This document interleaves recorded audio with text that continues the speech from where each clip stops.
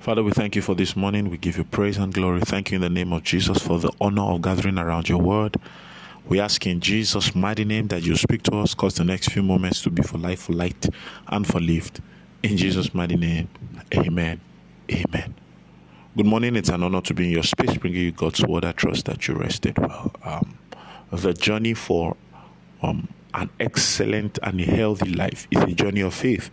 So therefore, we must understand faith. I said in the last 2 or 3 episodes that many times the real problem we have is that we only wait for when the challenges actually come knocking before we begin to find the location of our faith. And I don't know if that sounds funny to you, but then the truth is, if the only time you look for your faith is when you are in trouble, you are actually in a bigger mess.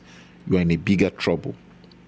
You see, if it is on the day that there is fire that you try to locate where the fire exit is, you may not escape that fire. Many times we are not walking circumspectly. We are not walking with wisdom if we abandon our faith. In the day of trouble, it is hard to find. It's hard to find faith, especially if you have not been using faith. So we have been looking at one of the ways or some of the ways we can operationalize our faith. Keep it handy. Keep it handy. Keep your faith handy. Know that it is by faith you get well, and practice your faith. So we began to speak yesterday about the fact that faith begins where the will of God is known, and such is faith for healing. Faith for healing is non-existent until God's will for healing is known. Until God's will for healing is known. What is faith for healing? Faith for healing is knowing the will of God for you concerning your healing and health and acting on it. When a man acts on the will of God, he's acting in faith. And when he acts in faith, he walks in victory. You actualize your victory by obeying the word of God, believing the word of God and acting on it. So I began to say to us that God wants you well, and that you don't need to take my word for it. We can just look into Scripture. So 3 John 2 says, "Beloved, I wish above all things that thou mayest prosper and be in health, even as your soul prospers." What I want to emphasize in that place is, I wish above all things. I wish above all things.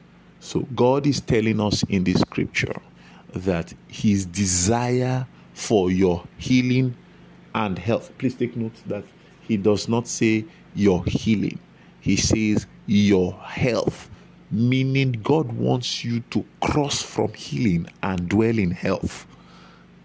I wish above all things that thou mayest prosper and be in health and reside in health. God's best for you is health. Healing means that you are falling sick. God's best for you is health. But then if you are sick, God's will is healing. I mean, if God wants you to be healthy, then God wants you to be healed.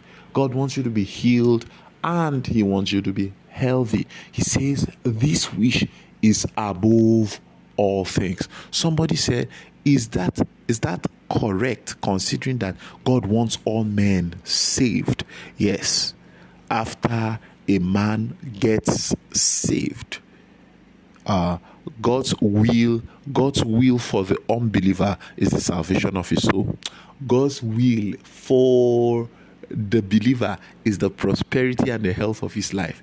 Because if the unbeliever is unsaved, he is not in the kingdom of God. But if the believer is sick, he does not carry capacity to spread that kingdom. So God wants the believer saved.